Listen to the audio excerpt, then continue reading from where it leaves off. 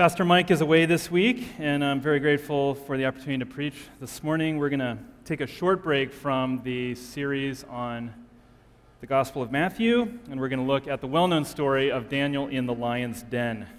Would you turn with me in your Bibles to Daniel chapter 6? If you're using one of those paperback pew Bibles, it's page 828. 828. The title is Citizens of Heaven in a Land of Exile. We're going to be in Daniel chapter 6.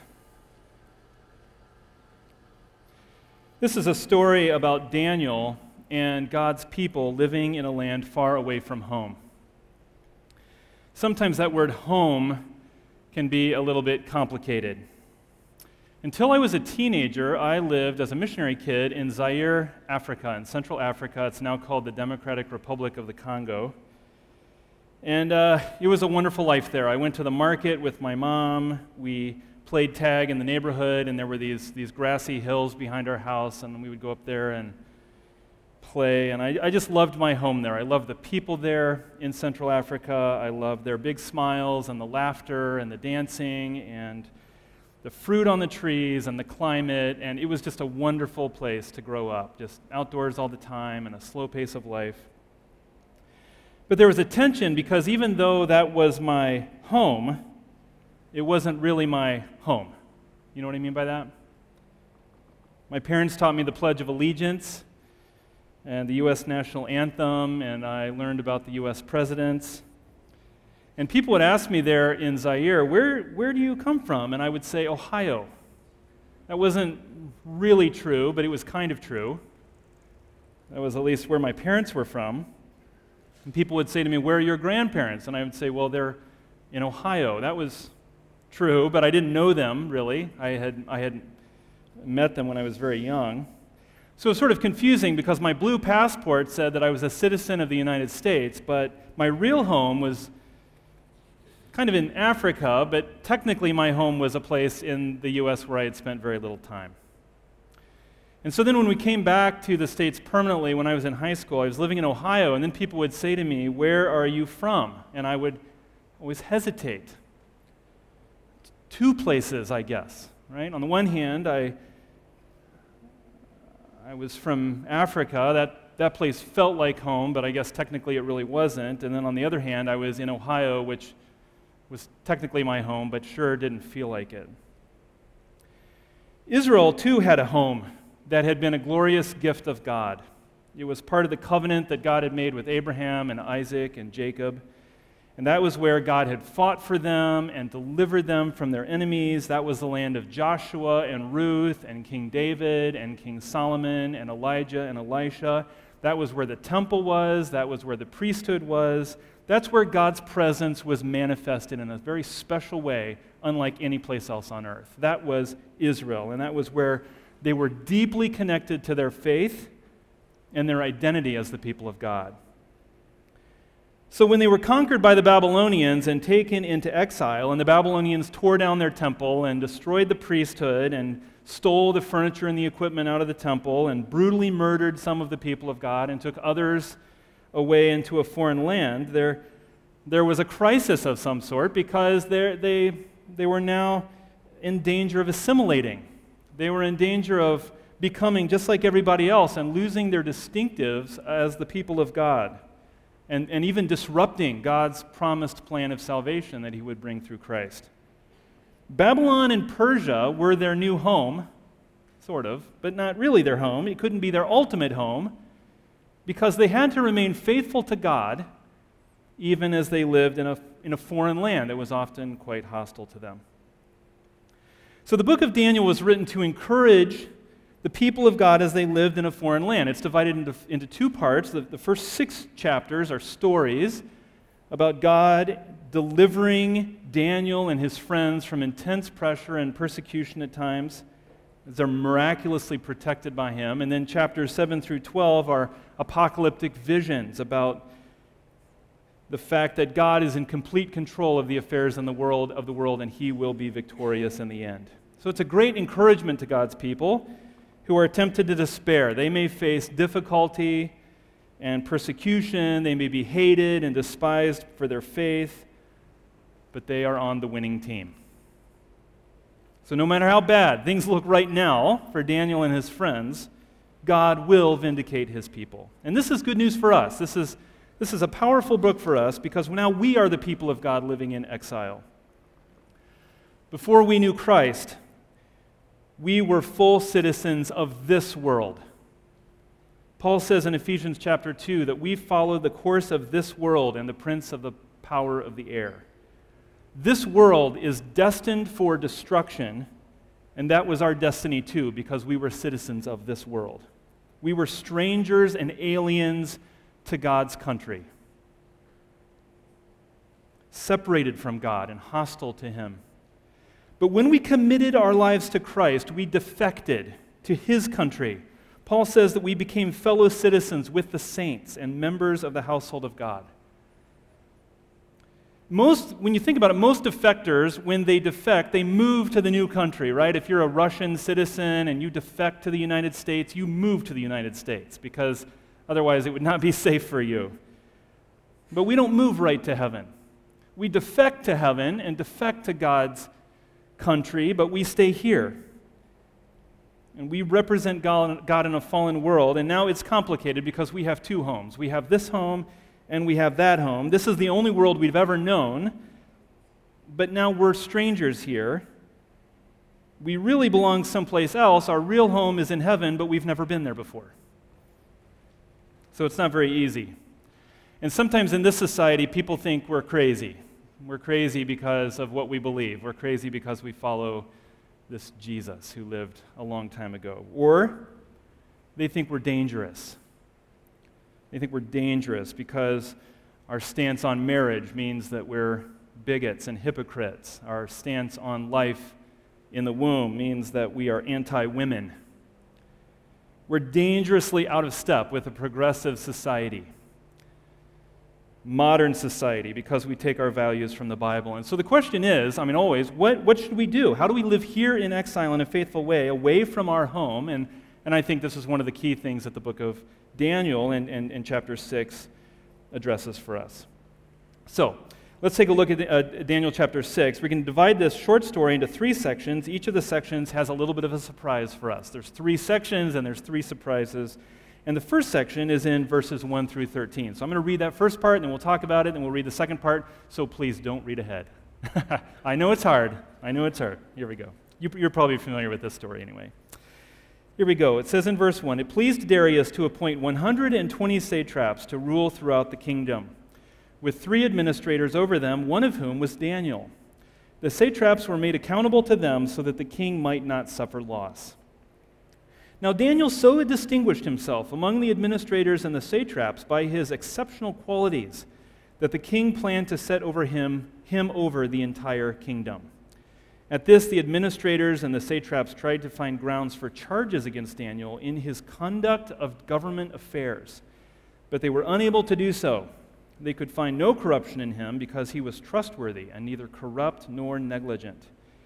Finally, these men said, 'We will never find any basis for charges against this man Daniel unless it has something to do with the law of his God.' So these administrators and satraps went as a group to the king and said, 'May King Darius live forever.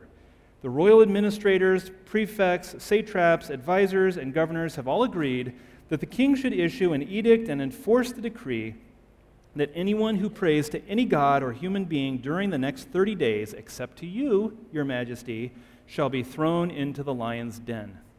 Now, your majesty, issue the decree and put it in writing so that it cannot be altered in accordance with the law of the Medes and the Persians, which cannot be repealed.' So King Darius put the decree in writing. Now, when Daniel learned that the decree had been published, he went home to his upstairs room where the windows opened toward Jerusalem. 3 times a day he got down on his knees and prayed, giving thanks to his God, just as he had done before. Then these men went as a group and found Daniel praying and asking God for help. So they went to the king and spoke to him about his royal decree. 'Did you not publish a decree that during the next 30 days anyone who prays to any god or human being except to you, your majesty, would be thrown into the lion's den?' The king answered, 'The decree stands in accordance with the law of the Medes and the Persians, which cannot be repealed.' Then they said to the king, Daniel, who is one of the exiles from Judah, pays no attention to you, your majesty, or to the decree you put in writing. He still prays 3 times a day. So the story begins with King Darius, who has not really been introduced to us except in the previous verses, back in chapter 5, 30 through 31, which tell us that Darius took over the kingdom from King Belshazzar at the age of 62. Persia was a massive empire that stretched from India in the east all the way over to Egypt and Asia Minor in the west. It was the largest empire ever seen, and it was divided into 120 regions that were governed by these satraps. So they had to have some sort of a complex bureaucracy because this is a very, very large empire. And verse 2 tells us that the king had placed 3 high officials over the 120 satraps. And verse 3 tells us that not only was Daniel one of these 3 high officials, but he was in line for promotion to run the entire kingdom. And why was this? Well, because it tells us in verse 2 that he was not corrupt. The king felt he would not suffer loss. And in verse 3, it says that he had distinguished himself by his exceptional qualities. Now, you know how it is when someone in the office is promoted to a higher position. Everybody grumbles, and they gather around the water cooler, and they all complain and get angry. And here, the satraps and the high officials created a conspiracy against Daniel. They wanted him gone.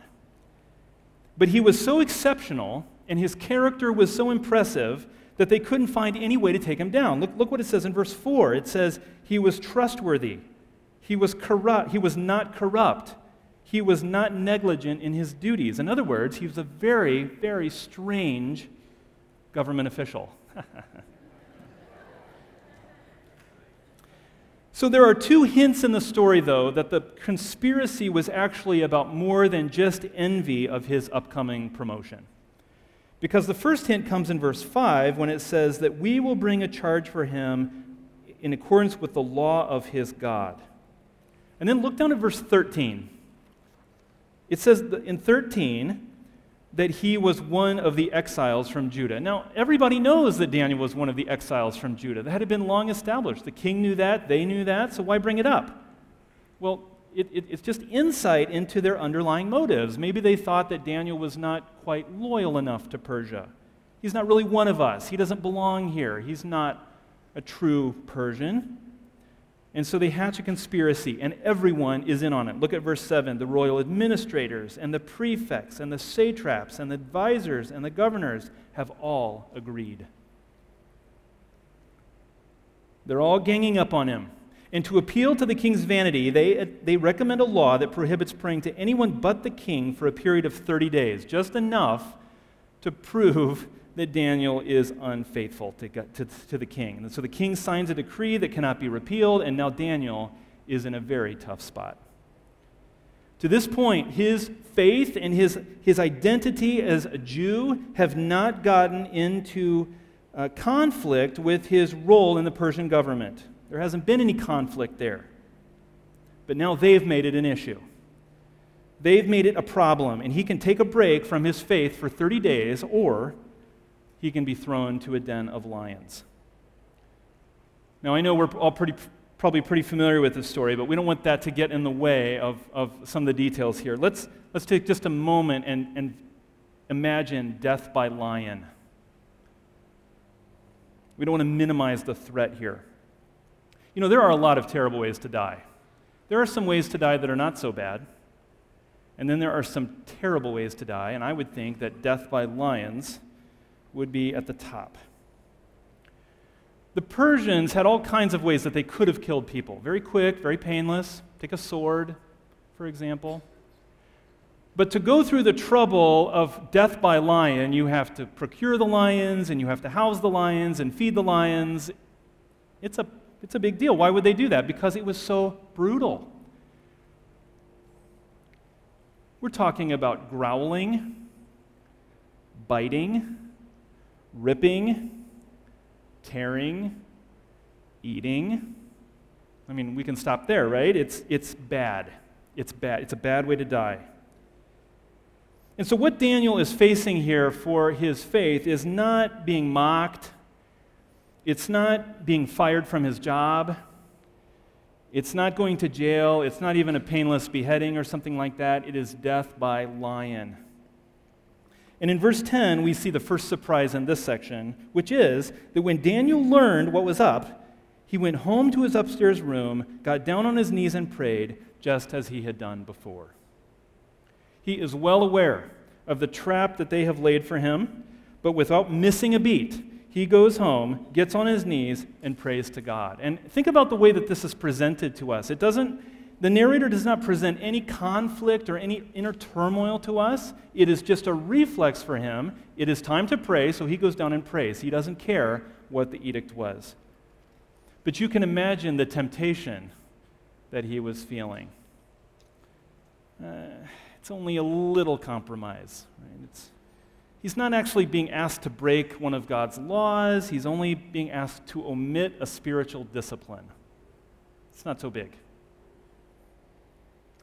He's not actually being asked to pray to the king. He's only being asked to refrain from praying to God. That's not idolatry, right? I mean, I've neglected prayer to listen to sports radio or because I was hungry for a snack.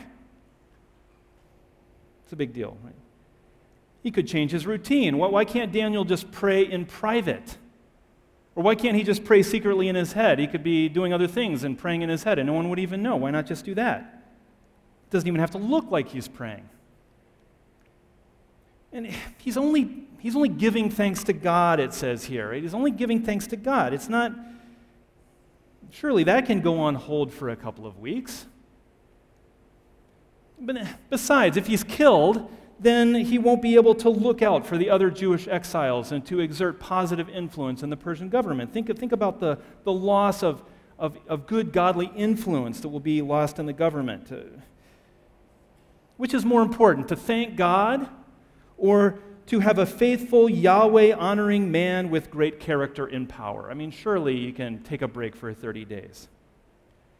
But even though the compromise seems small, look what it says in the text. It says he went home to his upstairs room where the windows opened toward Jerusalem. Now, why is that detail in there?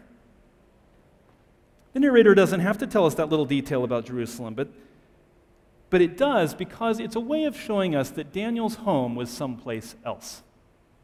Daniel's true home, he lived in Persia, he worked in Persia, but his true home was in Jerusalem. And so when he got down to pray, he faced Jerusalem, and that was the sticking point. The Persian conspirators knew that this wasn't just about a little prayer. This was about loyalty. This was about Daniel's ultimate loyalty. And Daniel doesn't make a big show of his prayer. He doesn't ring the bells and make a big to-do of it, but he doesn't hide it either. He simply gets down, as always, and prays. And in verse 11, he's discovered by the officials, and they report him to the king, and they interpret his prayer as a disloyal act. Look what they say in verse 13. No one pays any attention to you, your majesty. He still prays 3 times a day. So the immovable object of Persian law has met the unstoppable force of Daniel's prayer, and something is going to have to give. So this first section of Daniel is dominated by these conspiring government officials. They're the only ones who speak, and the narrator presents them as a large group, all in agreement, who are scheming against Daniel. Daniel wasn't provocative. He didn't cause any trouble. He got up every day, and he went into the office, and he worked hard for the good of the Persian Empire, and he did what was best for the king and for the welfare of his society, and he lost sleep over their problems, and he built relationships and networked with them, but at night, he went home and prayed toward Jerusalem. He lived in Persia, but he knew where his true home was. So when he was commanded to neglect even a small aspect of his faith, only a daily thanksgiving prayer, when his ultimate loyalty was challenged, he would not compromise even an inch. And we've seen this before in the book of Daniel. Back in chapter 1, Daniel and his friends are accommodating to the Babylonians, and they learn their language, and they eat their food, and they take Babylonian names. But it says, Daniel resolved that he would not defile himself with the unclean food. He drew a line, a hard line. He said, I will live in this land and I will flourish in this land, but I will do nothing, no matter how small, that betrays my loyalty to God and my true home. And in chapter 3, Shadrach, Meshach, and Abednego are commanded to worship Nebuchadnezzar's golden image or be thrown into a fire and burned alive. And they refuse, and they say, we will not worship your gods or the golden image that you have set up. And now here in Daniel 6, the decree goes out, no praying to God for 30 days, or you will be ripped open and eaten alive by lions. And Daniel says, what can I do? I will not compromise when it comes to my faith. So Daniel serves as a model for us because life in exile can be tricky. In some countries and in some times we have more freedom than others. But when the conflict comes down to a matter of our ultimate loyalty, we choose our identity as the people of God. We draw a line and we say, with God's help, I will not cross that line. I will not serve what is apostate. I will not cease to serve the living God, no matter the consequences. And someone might say to us, well, it's not a gospel issue. It's not really a key point of Christian doctrine. Well, maybe so, but I will not deny what God has revealed to me. Someone might say to me, well, but if you make this small compromise, it might open up other kinds of opportunities and influence for you. No. And they might say, well, this little issue isn't worth your job. I mean, it's not worth fighting over this for your reputation. It certainly isn't worth your life. Yes, but this is not my home. When loyalty to the land of our exile is in conflict with loyalty to God, no matter how small that issue is, we choose God. Daniel would rather be eaten by lions than take a 30-day break from his prayer. Let's look at the next section in verses 14 through 22. It says, when the king heard this, he was greatly distressed. He was determined to rescue Daniel and made every effort until sundown to save him. Then the men went as a group to King Darius and said to him, remember, your majesty, that according to the law of the Medes and the Persians, no decree or edict that the king issues can be changed. So the king gave the order, and they brought Daniel and threw him into the lion's den. The king said to Daniel, may your God, whom you serve continually, rescue you. A stone was brought and placed over the mouth of the den, and the king sealed it with his own signet ring and with the rings of his nobles, so that Daniel's situation might not be changed. Then the king returned to his palace and spent the night without eating and without any entertainment being brought to him, and he could not sleep. At the first light of dawn, the king got up and hurried to the lion's den. When he came near the den, he called to Daniel in an anguished voice, Daniel, servant of the living God, has your God, whom you serve continually, been able to rescue you from the lions? Daniel answered, may the king live forever. My God sent his angel, and he shut the mouths of the lions. They have not hurt me, because I was found innocent in his sight, nor have I done any wrong before you, your majesty. Now it says in verse 14, when the king heard this, he was greatly distressed. And right here at the front of this section is the first surprise. is the surprise in this section here. The surprise here is that we expect the king to be greatly distressed because one of his top administrators has been disloyal to him. But that's not why he's distressed. The reason he's distressed is because Daniel is in trouble. Look what it says. It says in verse 14, he was greatly distressed. He was determined to rescue Daniel. It's instructive for us to compare this reaction to King Nebuchadnezzar back in chapter 3 with Shadrach, Meshach, and Abednego. When King Nebuchadnezzar finds out that 3 Jews have refused to bow down to his image, listen to his reaction. He says in 3:13, it says, furious with rage, Nebuchadnezzar summoned Shadrach, Meshach, and Abednego. He taunts them in verse 15. What God will be able to rescue you out of my hand? He says in verse 19, it was furious with them, with Shadrach, Meshach, and Abednego, and his attitude toward them changed. And in verse 22, his command to throw them in the fire was urgent. This is a hostile king who was angry at these 3 guys and couldn't wait to chuck them into the fiery furnace. But here in chapter 6, Darius' reaction is the opposite. Look what it says in verse 13. Look what it says in verse 16. It says, "May your God whom you serve continually rescue you." Verse 18, he spent the night without eating and without entertainment. He could not sleep. At the first light of dawn, he hurried to the lion's den. He was speaking in an anguished voice when he said, "Daniel, servant of the living God, have you been rescued?" Here's the question. Why does the king care for Daniel like this? Why is he so concerned to rescue Daniel instead of hastening his death? We expect the king to be offended. This law was supposedly about loyalty to himself, that no one could pray to anyone but him. And now Daniel, his trusted advisor, has broken it. And instead, he's up all night. He doesn't know what to do. How is he going to find a loophole in this Persian law and find a way of rescuing Daniel? He's trapped by his own law. He's frantic. What is he going to do here?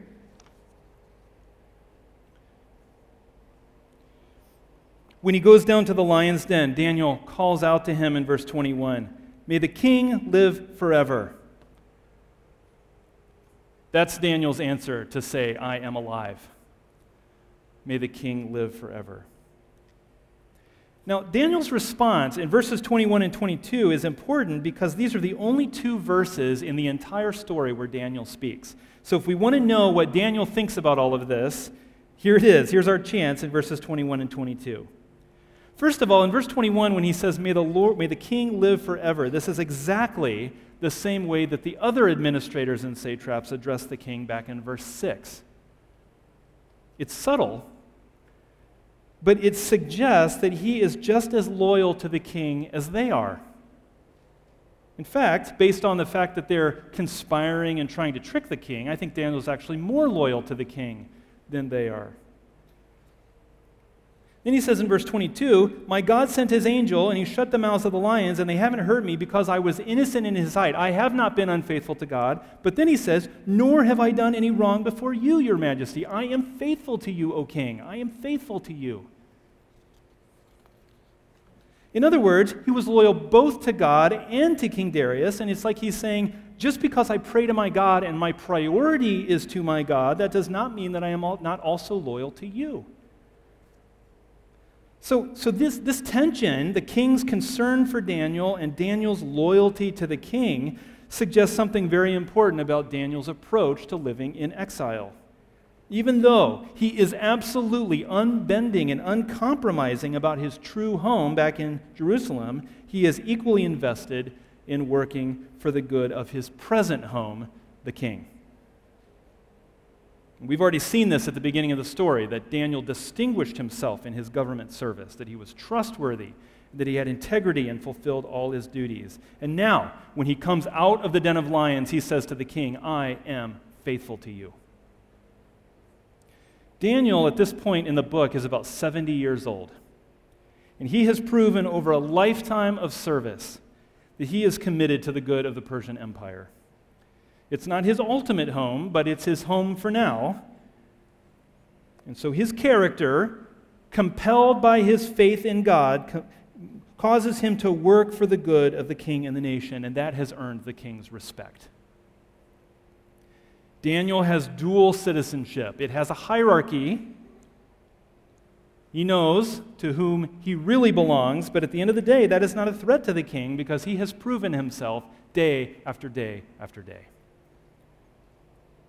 If the government makes his faith incompatible with Persia, he will choose his faith.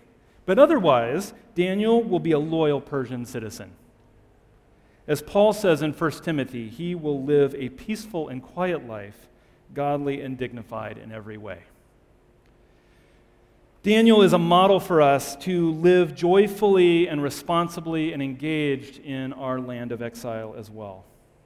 This is a little bit of a difficult balance for us sometimes because it's easy when we're trying to walk this narrow road to fall into the ditch on either side, right? On the one hand, we can sort of fall into the ditch of compromise, to become like everybody else, to betray our faith, maybe not even without thinking about it, to accept the values of our culture and just sort of think like everyone else and to neglect our heavenly citizenship. That's one ditch that we can fall into. But then on the other side of the road, we can overcorrect, and we can fall in that other ditch, and that is that we get rigid and bitter and angry, and we just can't wait for the world to burn. We look at everything around us, our culture, and we just say, I just can't wait till this place burns and I go to heaven. And that's the other ditch, right? And Daniel is a model of walking that thin line. He is both uncompromising in his faith, but also fully engaged in his present land for its good. When loyalty to the nation, whichever nation that is not in conflict with loyalty to God, we should be the best of citizens. Loyal, serving, doing what is right, working hard, innocent before God, and faithful to the King. Finally, let's look at the last section in verses 23 to 28. The king was overjoyed, right? There was this moment of suspense. Daniel, are you in there? Are you alive? Long pause. May the king live forever. Oh, he's alive. The king was overjoyed and gave orders to lift Daniel out of the den. And when Daniel was lifted from the den, no wound was found on him because he had trusted in his God. At the king's command, the men who had falsely accused Daniel were brought in and thrown into the lion's den, along with their wives and children. And before they reached the floor of the den, the lions overpowered them and crushed all their bones. Then King Darius wrote to all the nations and the peoples of every language in all the earth, May you prosper greatly. I issue a decree that in every part of my kingdom people must fear and reverence the God of Daniel. For he is the living God, and he endures forever. His kingdom will not be destroyed. His dominion will never end. He rescues and he saves. He performs signs and wonders in the heavens and on the earth. He has rescued Daniel from the power of the lions. So Daniel prospered during the reign of Darius and the reign of Cyrus the Persian. The surprise here is that while Daniel has been saved, which is a shock, his enemies have been destroyed. The king has lifted Daniel out of the den of lions, and no wound is found on him. It's not like he was down there all night long with a stick, fending them off, and when they pull him out of the lion's den, he's just a wreck, right? He's just a mess, and he's got to go straight to the ER because he's barely alive. No, there's no wound on him at all. It was a miracle. God shut the mouths of those lions and saved him. Why? Because of what it says in verse 23, because he had trusted in his God. The narrator does not want you to miss that. You might be able to pick it up on your own, but the narrator doesn't want you to have to figure that out. God protected Daniel because Daniel put his trust in God. And in verse 24, Daniel's accusers are thrown to the lions, along with their wives and children. And this verse tells us two pretty important things. First of all, it tells us that Daniel was saved only by the power of God. I've read some scholars on the book of Daniel who have said, well, maybe the lions were ill that night. Maybe they just weren't really up to it. They weren't feeling well. Or maybe they had been drugged by some ancient drug. Or maybe they had been fed previously that day and they just weren't hungry. But here, when the men and their wives and children are thrown into the lion's den, before they even touch the ground, the lions crush and kill them. Did Daniel fight off the lions? No.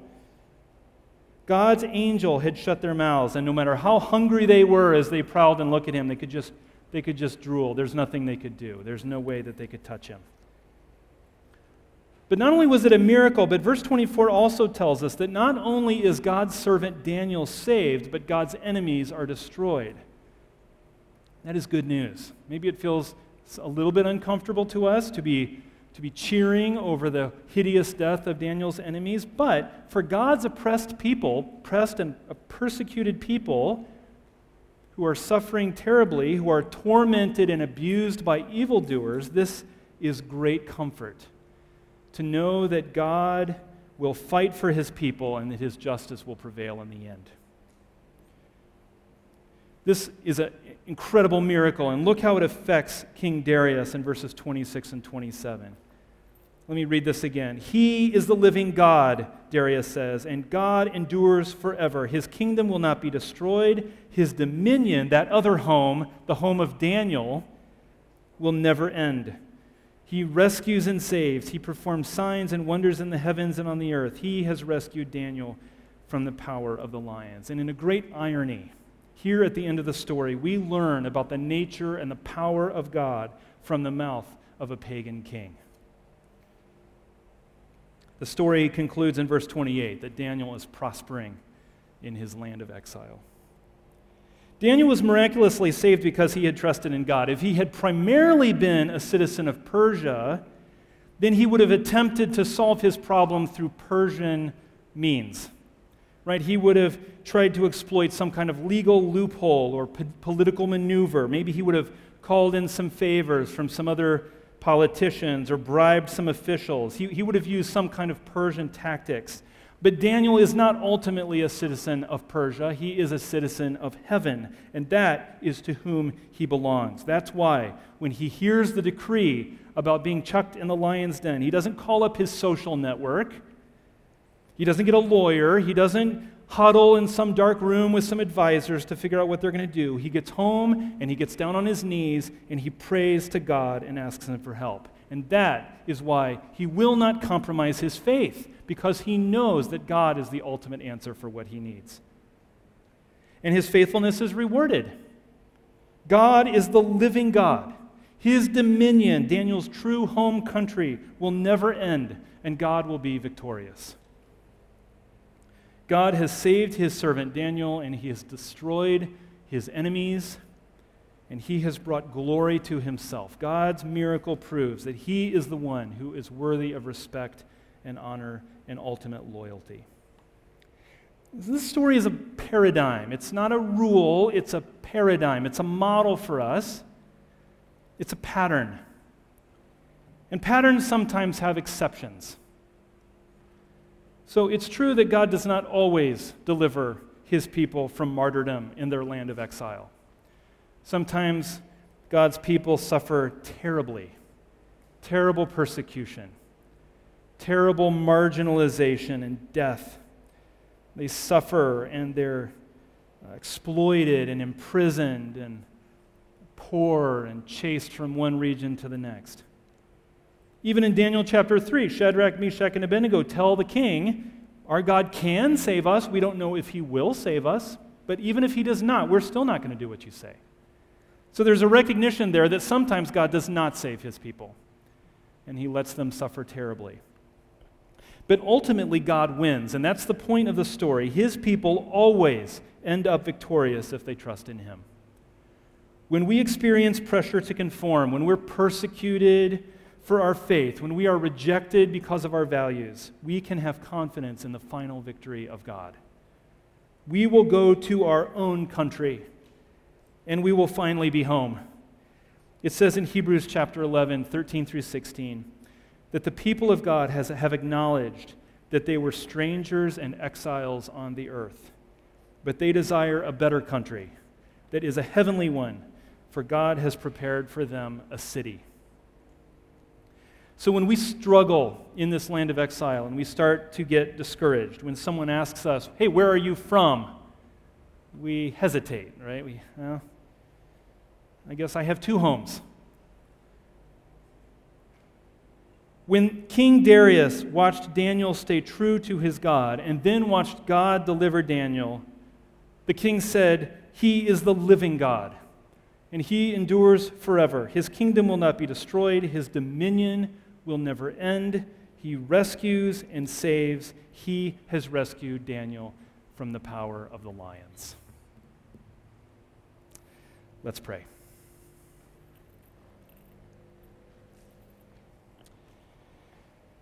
Father, we thank you for your word. We thank you for the reality that is here, the realism about what Daniel faced, about the kinds of things that your people have faced throughout history. We are not flippant about the challenges of persecution and the difficulties that Christians face today in different parts of the world. And we pray, Lord, for your people everywhere who suffer, sometimes even to the point of death because of their faith in you. We pray that you would strengthen them and help them and make your presence known to them. We pray that by the power of your Spirit, you would give them grace to stand true to the gospel, to stay true to their faith and their trust in you. We pray that you would deliver them from their enemies, that you would ruin their enemies, that you would ruin those people who have set their face against you. And for all of us, Lord, we pray here that you would teach us to serve you with total commitment and unrelenting allegiance. We don't know all the things that you have called us to. We don't know what the future of each of us holds, but we pray that you would help us to serve our world here in each of our spheres of influence with integrity and diligence and love toward other people. We pray that you would help us to be the best citizens of Kenosha and of Wisconsin and of the U.S. But we also pray that we would be wise to know when and how to be uncompromising in our loyalty to you. Lord, we are looking forward in the future to seeing your ultimate victory and to seeing our eternal home with you. And so we pray with the Apostle John, even so, come, Lord Jesus. Amen.